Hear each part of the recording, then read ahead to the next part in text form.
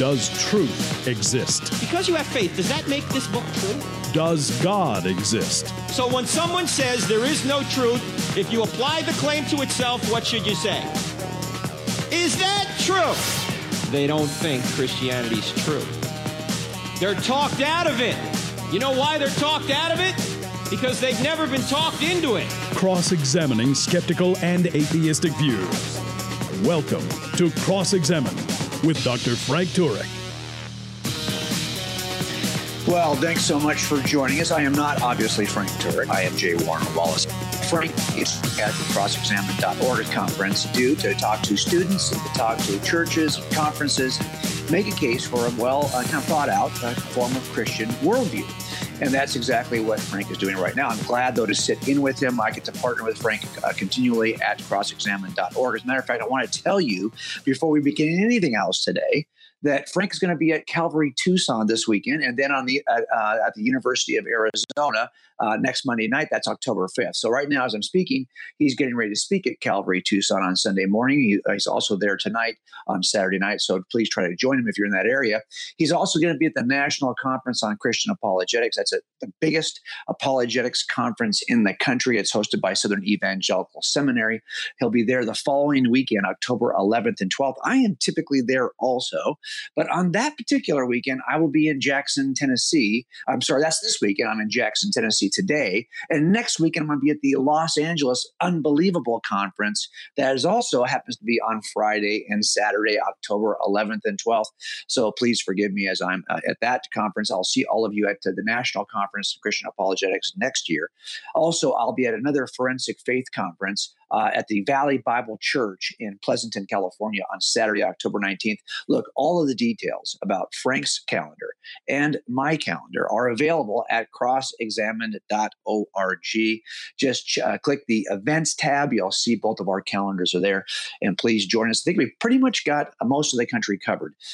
Now, today, what we're going to do, in light of the fact that Frank is not available to do the regular show, we talked over the week about all the email that both of us get, people asking really good questions that we don't often get a chance to answer by way of email.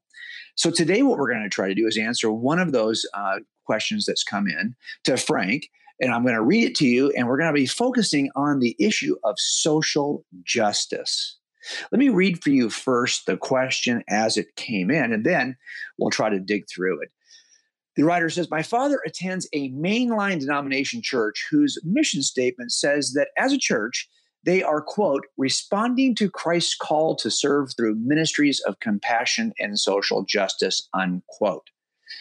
That Jesus was compassionate, I get. His compassion is self-evident in Scripture. But, quote, unquote, social justice, I'm not sure I see Jesus as a seeker of social justice, or that we are called to social justice, whatever that even means. Is social justice even remotely achievable? Well, that is the question that was emailed in. And I want to take a stab at answering it. And I think that the biggest part of answering this, the biggest challenge in answering this, of course, lies in definitions. What do we mean by this expression, social justice? The definition actually matters. You realize, of course, that we are in a culture right now that is polarized largely not just by the political discourse, but by the technological advances of social media.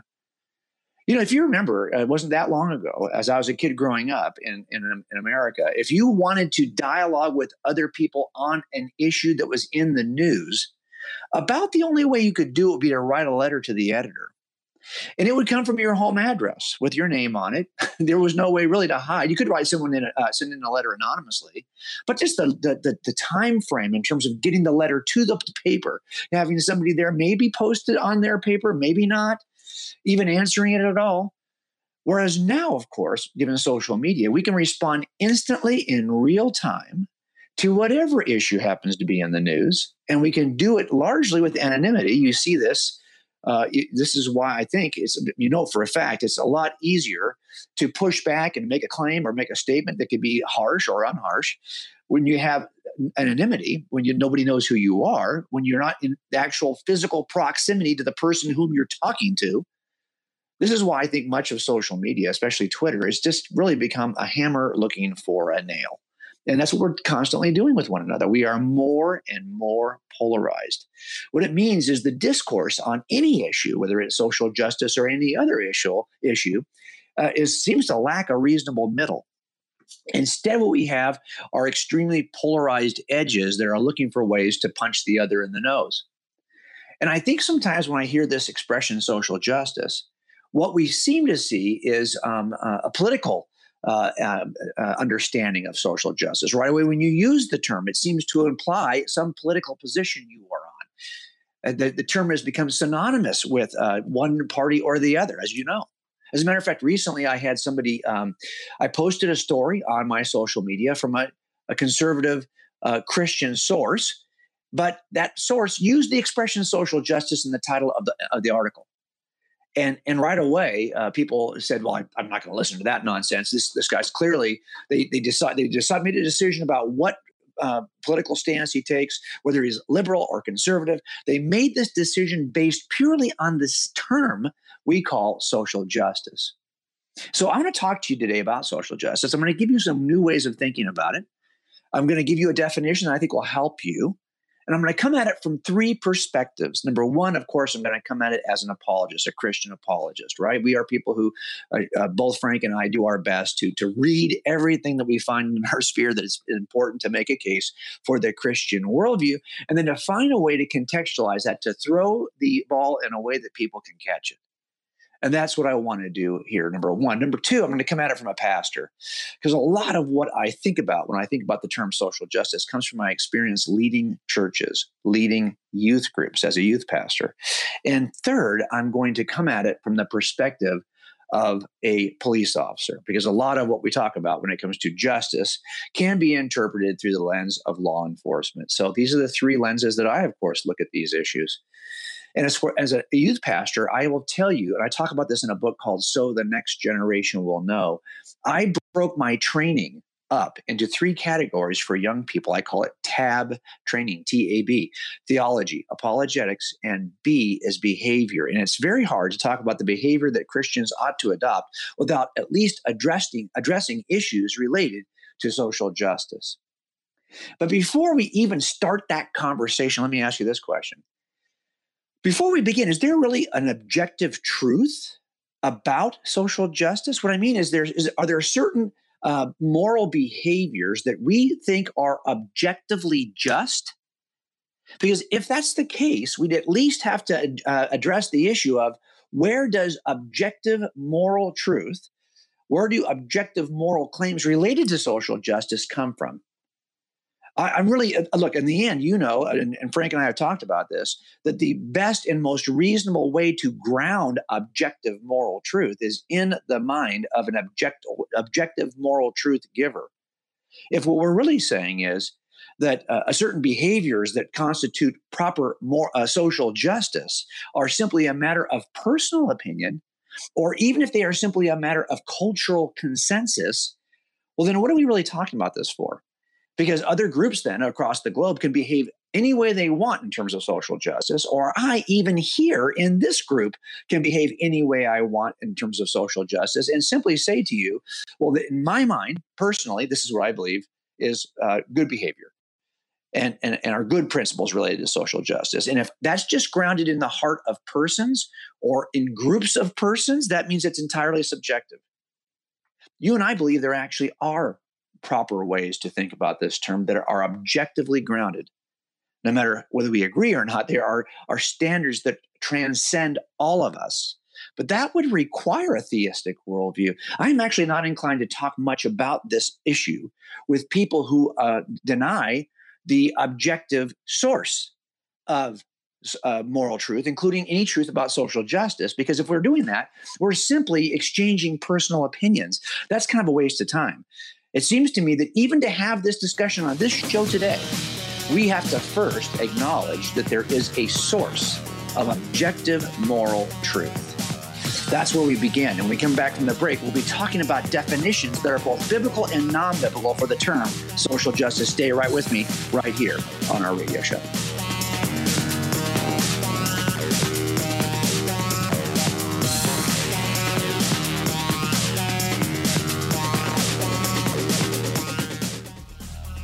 Ladies and gentlemen, can you help me with something? Can you help me get this podcast before more people?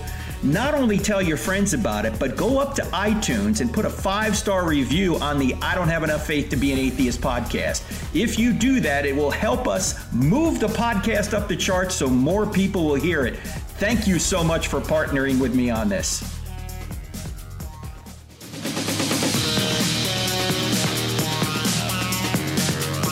Here we are back at the Cross Examine Radio Show, also known as I Don't Have Enough Faith to Be an Atheist. And I want to talk to you now about some definitions of social justice that'll help us to even discern if social justice is a biblical concept. Now, if you do some searches online, you're going to find a number of different definitions, all of which are kind of helpful. I'm going to just read a couple for you. This is from lexico.com. Social justice is justice in terms of the distribution of wealth, opportunities, and privileges within a society. And by the way, as I read these definitions to you, you know that if you have Gen Z believers, if you have young people in your family, high schoolers, junior hires, they are engaging the definitions that are offered to them in universities, probably more. And if we don't offer a definition of social justice, this is the definition they're going to embrace, the kinds that I'm offering to you now. Here is one from Investopedia.com. Social justice is a political and philosophical concept which holds that all people should have equal access to wealth, health, well-being, justice, and opportunity. I keep a couple of these definitions in mind here because some of the same words will reappear.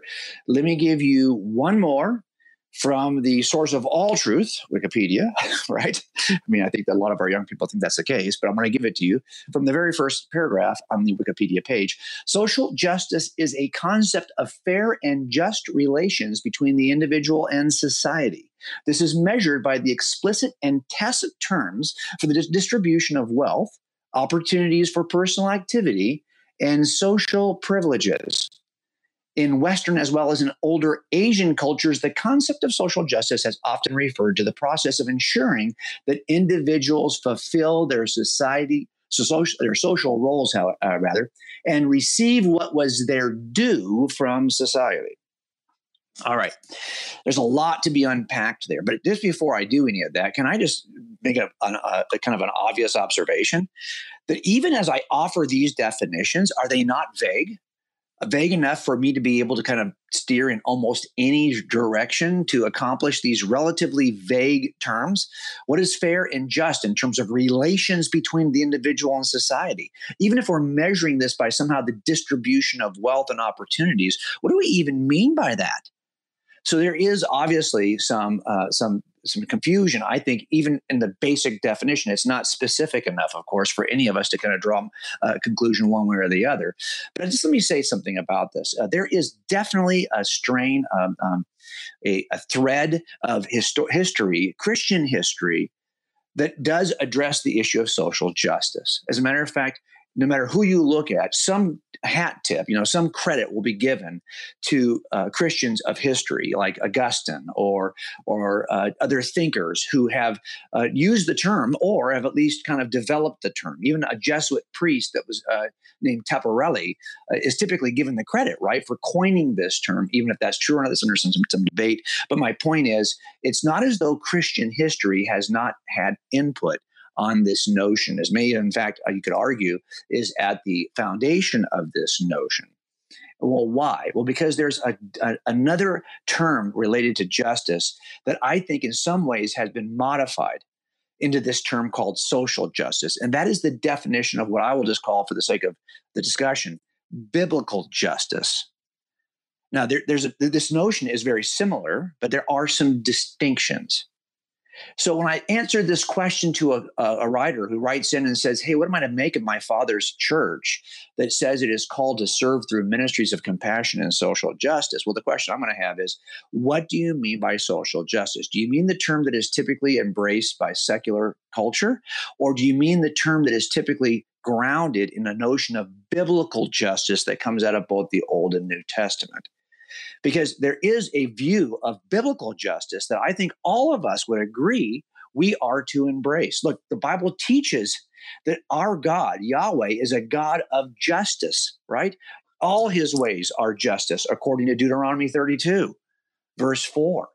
You see this over and over again. The Bible talks about caring for the fatherless, the widow, the sojourner, people who are not able to fend for themselves or that have no support system. I mean, duh, we get this, right? If we are biblical Christians, we know, we see this on the pages of both the Old and New Testament. The nation of Israel was consistently commanded by God to care for the less fortunate. You see it in Isaiah 1. Learn to do good, seek justice, correct oppression, bring justice to the fatherless, plead the widow's cause. You see this in Proverbs 31, verse 9. Open your mouth, judge righteously, defend the rights of the poor and needy. You see it in the New Testament, right? Jesus tells us in several sermons, but in Matthew 25, he'll say that we're to care for the quote unquote least of these. James talks about it. His brother talks about it as being the truest expression of quote unquote true religion. So look, if what we mean when we are talking about social justice is just that we have a moral obligation to care for those who are less fortunate than we are, well, then yes. If that's what you mean by social justice, then I think we can agree that's really grounded in a notion of biblical justice that's both in the Old and New Testament. There are going to be people, given our fallen world, who will end up being widows, who will end up being fatherless, who will end up being in a place where they need assistance from us. And he gives us a way to care for them. And that behavior is modeled in Jesus himself. So if that's the idea, and where does that originate? Well, that's like we said, there are good reasons to look at the history of Christian thought. You will find that many advocates for this form of social justice emerge as key teachers, leaders in the Christian movement in history. Now, I will tell you that typically when I answer this question for anyone, I want to give you now what I think is the best way to think about this by just showing you the differences between social justice and biblical justice. I think once I do that, you're going to have a better sense of what we believe as Christians, what we ought to believe as Christians. But let me just say this before I launch into those definitions and talk about those differences. And that is that when I am asked about political issues, I am typically uninterested. I don't spend a lot of time on political issues, even in my own podcast, which I have a weekly podcast, I have a weekly TV show like Frank on NRP TV. We've got hundreds, I think over 1,000 articles on our website at coldcasechristianity.com. You will find that there are very little there that has any connection to it or just straight politics, right? It's just not something I am interested in writing about, and here's why. I believe that in making a case for the Bible, period, is more important than arguing about politics. And I've always said that. We are in this contentious, polarizing political environment, and I get it. And I've been tempted myself to enter into that fray, but I don't do it. I refrain from commenting on arguing about politics.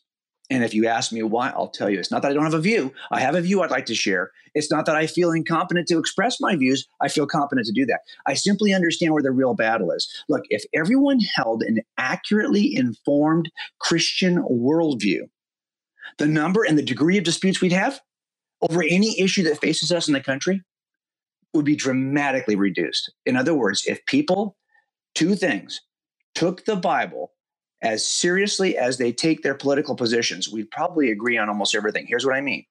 I think upstream of politics is the issue that I focus on. Is the Bible reliable, number one? And should we take it seriously, number two? Is the Bible reliably, number one? And should we take it seriously? And why do I stay in that area? Because I think you should as well. Because most of our unbelieving friends and family members view the Bible as little more than a collection of fables, a collection of moral stories. They think most of those moral stories are considerably outdated. I mean, few of us develop our view of the world from fictional fairy tales. So why would it surprise you that unbelievers don't want to use the Bible as a reliable source for their worldview? But it turns out the story of the Bible is not a fictional story. It's rooted in true events. Those true events occurred in history. And the Bible we have today, my whole work has been spent here demonstrating that it is a reliable historical document. That's why I wrote this book called Cold Case Christianity. That's why Frank and I continue to even do things like this. If the events recorded in the Gospels are true, then we got a problem because Jesus rose from the grave. And if that happened, then Jesus is more than just some wise ancient sage. He is credible. He is God. We should probably listen to what he has to say. And we're probably safe in forming our worldview around his words as opposed to anyone else's. If the New Testament is seriously reliable, and it is, I think we have an excellent point of reference around which we can form everything we believe, including our moral and social views. Also, the Bible is seriously consistent. Even if we could persuade everyone that the resurrection was true, right, and the New Testament is reliable, well, I think we still have a hard time coming to agreement. Why? Because not everyone will take the time to read and understand what the Bible teaches. It's one thing to take your Bible to church. It's another thing to take your Bible seriously. In my experience, most of the disagreements I'm seeing right now, they're occurring when someone is misreading or fails to read the biblical text. And I talk a lot about that in a book I wrote called Forensic Faith. It's just not unusual for believing Christians to cherry pick passages to fit whatever their presupposition or personal preference is. Well, if you're doing that, you're not taking the Bible seriously. You are failing to see its consistency. The Bible reflects the mind of God, and God is not self-contradictory. So if you find yourself taking a position based on one verse without seeking the consistency and the entirety of Scripture, you're probably misinterpreting the text. You're probably failing to take the Bible seriously. Last thing, the Bible is seriously prescriptive. I think a lot of Christians are more comfortable with the Bible's description of ancient events than they are with the Bible's prescription for holy living. Why? Because I think it's easier for us to tell our friends and family members that the historical Jesus existed, than it is to tell them about God's moral will for their lives, for our lives. But the Bible is more than descriptive. It's prescriptive. It describes what is true about history and what ought to be true in the future, especially when it comes to our moral views, especially when it comes to our behaviors. If you're going to take the Bible seriously, you can't separate the moral teaching from its historical teaching. It's reliable on both fronts. Now, I know it's tempting to embrace the parts we like or the stuff we find convenient, and then we can just reject the parts we don't like or find uncomfortable, but that's not an option for us. That's not an option for those who are willing to take the Bible seriously. We are obligated to know what God says so we can form an accurate worldview that shapes our beliefs and it shapes our behaviors. Do you realize when I talk to young people, I constantly ask them, I said, look, I get it. We want to identify ourselves as Christ followers. But most of the time when I hear someone tell me they're a Christ follower, if I'm not careful and dig down a little bit deeper on that definition, what you find is that they are Christ admirers or Christ modifiers or Christ redactors. They want to change the words of the New Testament, change the focus of Jesus. We can't do that, especially when it comes to issues of social justice. When we come back from the break, I want to show you the difference between the social justice that the culture tells us about and the biblical justice that is described by Jesus of Nazareth. We'll do that right after the break. If you find value in the content of this podcast, don't forget to follow us on Instagram, Facebook, and Twitter. Join our online community to have great conversations, grow in your knowledge of God, and become a better defender of the Christian faith. Also, don't forget to subscribe to our YouTube channel where we have hundreds of videos and over 100,000 subscribers that are part of our online family. Find us by searching for Frank Turek or Cross-Examine in the search bar. You can find many more resources like articles, online courses, free downloadable materials, event calendars, and more at crossexamined.org. Well, thanks for joining us back here at Cross-Examine Radio. I don't have enough faith to be an atheist. Usually it's Frank Turek you're listening to, and you are listening now instead to his partner. Frank's I consider to be a brother. Not just a Christian brother, but this guy and I have become close over the years. I am Jay Warner Wallace, happy to sit in and do what I can for Frank. Frank is one of those guys who will do anything he can for you, so I'm happy to try to return the favor on occasion. Here we go. We're talking about social justice, and we've kind of given you a starting point, I hope, laid the foundation. Now let's get right into it. I want to give you what I think is the difference between social justice and biblical justice, and hopefully I'll help you to think clearly about this. And I'm going to do it, and I give you an investigative template. Look, right, as a detective, my job is to answer the classic questions that are offered about any claim. What, how, when, where, why, who. These kinds of things are the classic questions we investigate when we investigate any crime scene. What happened? How did it happen? When did it happen? Where did it happen? Who did this? These are the things that we look at. And we're going to do the same thing when it comes to the definitions of social justice and biblical justice. I want to give you the what, why, the who. I want to give you the where, the when, the how. So let's just jump right in. And you'll see the difference, I think, pretty clearly and pretty quickly. All right. When it comes to issues of justice, the first question I want to ask is, what is it we think is broken that needs to be corrected? And there are differences if you take it from a social justice view or from a biblical justice view. So, for example, under social justice view classically, a part of the fallenness of humans is addressed. It's almost always an emphasis on wealth, on money. Remember, I talked about this all the time in my books, that there are only 3 reasons why anyone commits a crime, only 3 reasons why anyone commits a murder, commits any other sin. Those are always the same. They never change. They are classic. They are attached to our human nature. They are described in Scripture, but I didn't discover them that way because I wasn't a Christian until I was 35. I discovered them working homicides. Here they are. Things that drive misbehavior. 1, financial greed. 2, sexual lust. 3, the pursuit of power. Now, it turns out that most social justice efforts from a cultural perspective are focused on the first issue, financial greed. It's that the accumulation of wealth seems to be behind every evil that occurs in culture. And that's why sometimes social justice warriors become interested in redistributing wealth, as if we only respond to this one aspect of human fallenness, we can solve the problem. Remember, whatever your solution is, it's based on the first question, what's broken? What needs to be fixed? If the thing that's broken is the evil use of money, and then we can fix it a certain way, right? That's going to lead to a certain kind of solution. Under social justice, really the emphasis is almost always on the idea that money, wealth, is somehow inherently evil. Of course, under biblical justice as a term, we are going to look at a more robust view of the fallen nature of humans. It's not just that wealth can cause us to do evil things to other people. It's that also that sex and power are behind a lot of our bad choices and a lot of the ways that we victimize others, even a lot of the ways that we become entrenched in our own position in cultures, because we make bad choices in those 3 areas. Choices where we want to just enjoy and live our life the way we want to live it, and we don't do the certain things that would ensure a certain kind of lifestyle. Believe me, I see this all the time in the part of the people that I take to jail. Not all the people I take to jail have been victimized into their position. A lot of them made free choices that put them where they are. And when they made bad choices, those bad choices were driven by the 3 things. By the way, it's in 1 John. The 3 things that drive all bad choices: money, sex, and power. Those are the things. And by the way, a biblical sense of justice will address all of those, whereas most cultural social justice efforts only deal with one of them. So that's the first question. What is broken? Second question. Why does any of this matter? From most kind of cultural views of social justice, secular views of social justice, they're going to argue that humans deserve equal treatment and should not be judged unfairly on the basis of innate characteristics they can't change, right? I mean, look, if I can't change my skin color, I can't change my that I'm biologically male.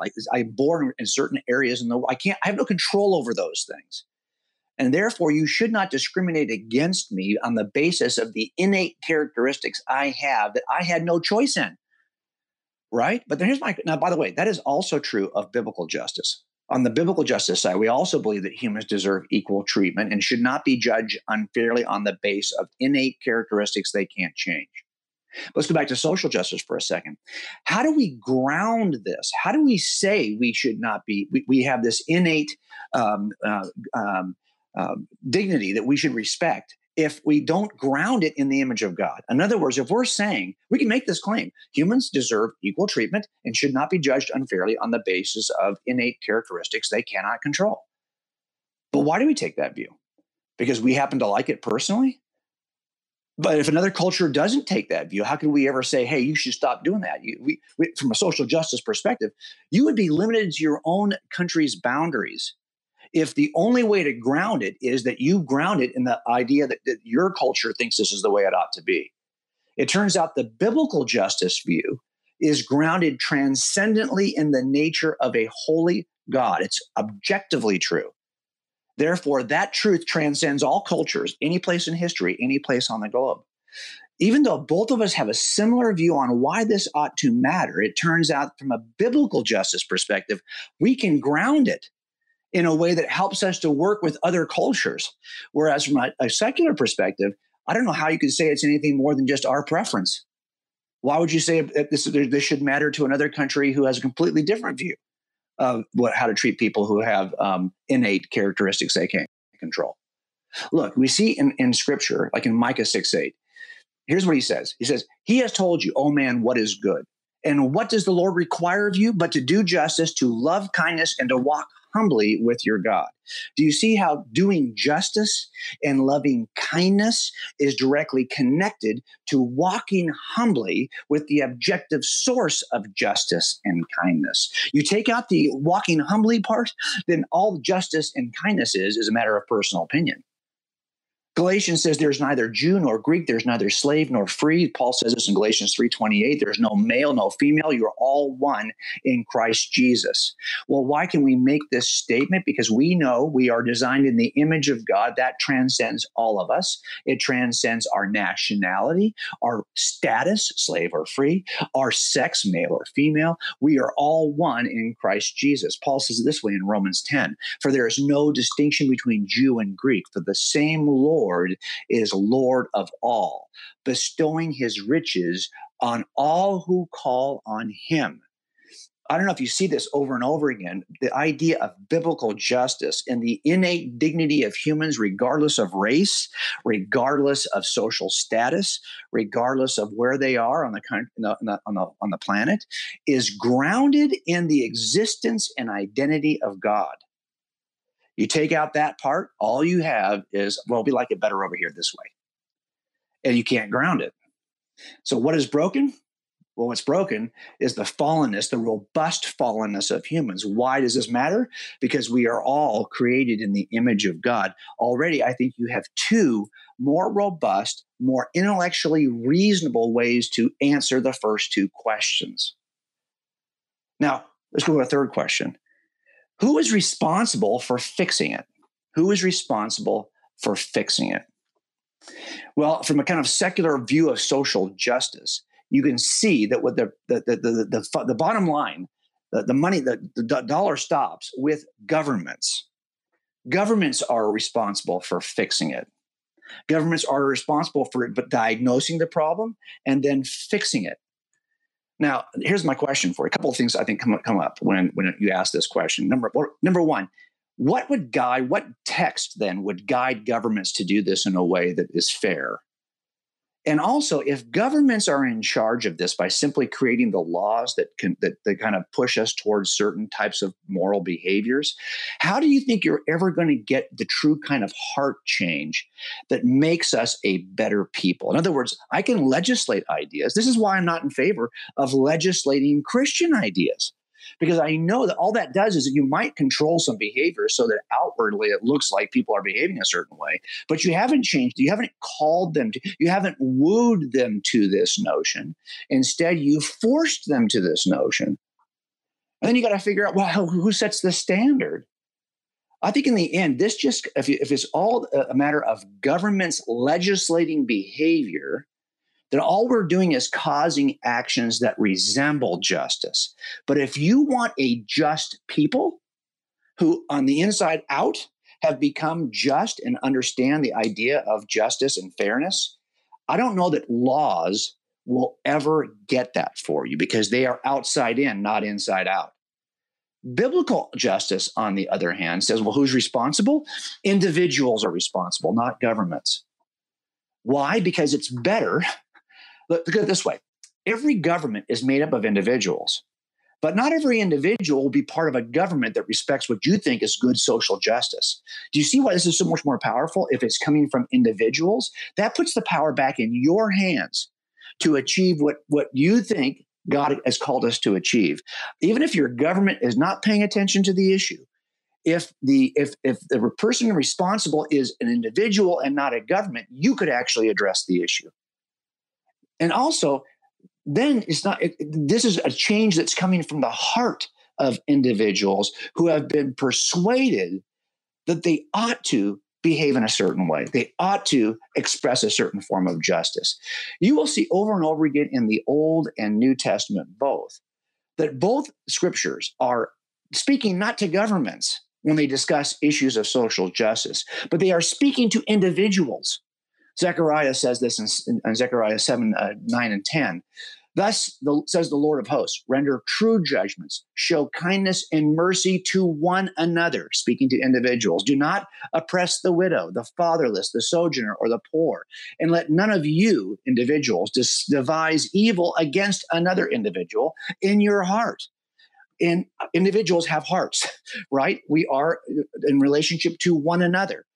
Clearly, all these calls for behavior that we might somehow categorize as social justice are biblical calls directed at individuals, not imposed upon us by governments. See the same thing in the New Testament in James, where he says in chapter 1, verse 27, religion that is pure and undefiled before God the Father is this, to visit orphans and widows in their affliction and to keep oneself unstained from the world. Again, he's speaking to individuals who have the power to keep themselves unstained from the world. Over and over again, we get a specific who when it comes to who ought to be caring about social justice. It is not governments that legislate us as individuals. It's individuals who empower this movement. That is the biblical notion of justice as opposed to the secular notion of social justice. When we come back, we'll answer the three most important questions related to the distinction right after this break.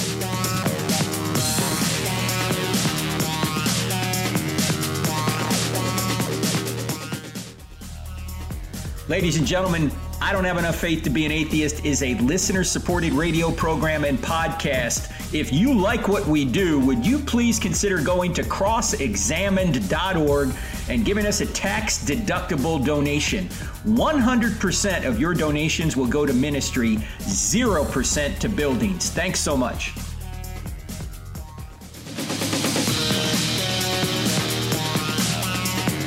Okay, we are talking about social justice and the difference between social justice and biblical justice right here on Cross-Examined Radio. I don't have enough faith to be an atheist. Usually with Frank Turek, I am sitting in for him.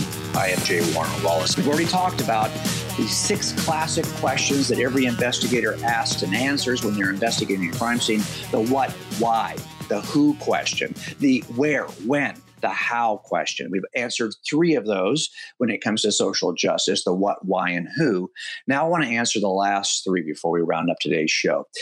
Here's the next one. Where should this all occur? When it comes to secular notions of social justice, we typically say that it's going to occur at a national level. So if you drew concentric circles from where you stand right now geographically, and you drew those circles out from your family, then to your community, maybe your church, then to your state, then to your country, then to your planet, we would say that the biblical definition of justice is different from the secular definition of social justice, because the where it occurs and who it is that's enacting social justice is happening at the much grander level of governments. Whereas we would say from a biblical perspective that social justice, biblical justice, begins at the local level of communities with individuals that you interact with, that are on your street corners, that are in your communities. And that's why often as a church leader, we focused on those ministries that dealt with this issue locally. And why do we do that? Because there's still an important need to address geographic proximity. This is what's becoming missing in our interaction with each other in terms of relationships, because we're online sometimes. We call these things relationships, but we have no geographic proximity to these people. It turns out to really enact the love of Christ, we have to start and be focused on the people who are sitting right next to us, our neighbors. And who is your neighbor? We can discuss that issue. But why would you not begin geographically at those people who are in your own 10 ring, right? Rather than you move out to the further proximity. Let me give you the when question. This is important. The question is, when will all of this be corrected? When will justice eventually be enacted? Social justice movements that are secular attempt to achieve social justice only in the here and now. It must occur in this lifetime. It must be achieved before everyone dies, because there is no life after death from a secular perspective. And now, look, I think that we as Christians do not want to ignore the here and now. We just have a much more robust view of justice. Why? Because we know that if the Christian worldview is true, life is not a line segment that starts at birth and ends at death. It is a ray, if you know your geometry. It begins at birth, it extends through the thing we call death, that little point, and then it continues off indefinitely in the same trajectory. That's what a ray is. A ray is starts at a point, goes through a point, and continues indefinitely. Now, if that is the truth about what our lives are as human beings, then social justice, or biblical justice is the way we would see it, is connected to eternity, to the kingdom of heaven. We are not limited simply by what happens in this lifetime. Isaiah says this in Isaiah 56:1. Thus says the Lord, keep justice and do righteous, for soon my salvation will come and my deliverance will be revealed. Matthew says it, or Jesus said it actually in Matthew 11, verse 28. Come to me, all who labor and are heavy laden. I will give you rest. Do you realize that the real justice, the real satisfaction of all that needs to be corrected, the real rest occurs not in your work on planet Earth, but in the work that God has already done for you and will do. Because it says in Psalm 72, for he delivers the needy when he calls, the poor and him who has no helper. He has pity on the weak and the needy and saves the lives of the needy. From oppression and violence, he redeems their life, and precious is their blood in his sight. In essence, God is the Redeemer. God is the one who will correct. You see this, Paul says it in Romans 12, right? Beloved, never avenge yourselves, but leave it to the wrath of God, for it is written, vengeance is mine. I will repay, says the Lord. Well, when is he going to do that? Doesn't seem like he ever does that in my life. I don't see this why we have to even worry about social justice. If God's going to take care of it, why hasn't he taken care of it? Because he's working with a much longer timeline than what we can see in our temporal lives. Psalmist says in Psalm 37, turn away from evil and do good. So shall you dwell forever. Forever? Yes, forever. For the Lord loves justice. He will not forsake his saints. They are preserved forever. But the children of the wicked shall be cut off. The righteous shall inherit the land and dwell on it forever. This is a notion that we have to keep in mind, that we are not simply trying to seek justice and we are limited to what we can do in the 90 years of our lives here on planet Earth.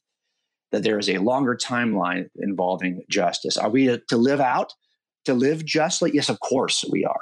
I'm not saying it's an either or, but we as Christians with the notion of biblical justice also have to incorporate and understand that eternity waits for us. Last thing, and here probably is the biggest distinction. How do we accomplish social justice? Well, I think from most secular views of social justice, sadly, it's about securing equal outcomes. Equal outcomes. That is not a biblical view. Biblical justice secures equal opportunities.